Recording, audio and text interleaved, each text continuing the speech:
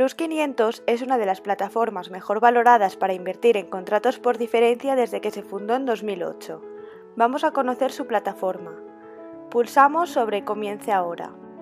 Plus500 nos ofrece dos tipos de cuenta, la cuenta estándar y una cuenta demo, que es con la que vamos a operar. También está disponible para nuestros dispositivos móviles, tanto Android como iOS. Clicamos sobre modo de demostración para acceder a la plataforma demo. Introducimos nuestro email y nuestra contraseña. Si todavía no has creado tu cuenta, debes pulsar sobre Nuevo usuario, regístrese ahora. Iniciamos sesión para acceder a la plataforma. Plus500 nos ofrece varios tipos de bonificaciones, como el que observamos en la pantalla o el 30% por el primer depósito. En la parte superior podemos ver el dinero disponible en nuestra cuenta y las ganancias y pérdidas que hemos obtenido. En este caso es cero porque no hemos realizado ninguna operación. En el menú desplegable de la izquierda podemos observar un apartado de ayuda. Esta plataforma cuenta con un chat en vivo para poder resolver nuestras dudas y además está disponible 24 horas los 7 días de la semana. En este menú también observamos el apartado Dinero Real. Este apartado sirve para activar nuestra cuenta en Plus500. Recuerda que los métodos de pago disponibles son tarjeta de crédito, transferencia bancaria, Skrill o PayPal. Antes de depositar dinero vamos a seguir analizando la plataforma. Como puedes ver en el apartado de la izquierda, nos encontramos los activos con los que invertir en contratos por diferencia. Entre ellos destacamos las acciones, divisas, índices y materias primas.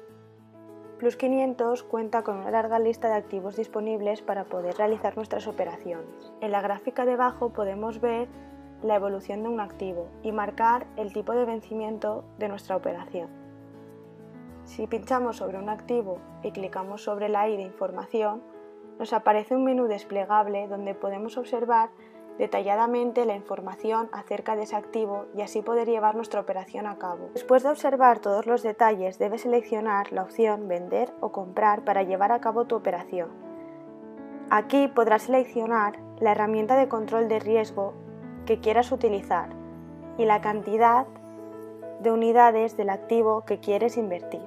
Recuerda que es muy importante, antes de empezar cualquier operación, comprobar que todos tus datos son correctos. Cuando estés seguro de tu operación, debes pulsar sobre Vender. En el menú de la izquierda observamos el apartado Posiciones abiertas.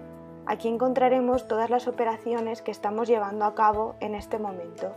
Además, si clicamos sobre nuestra operación, en el apartado inferior podemos observar una gráfica con la evolución del activo que hemos seleccionado para invertir en contratos por diferencia.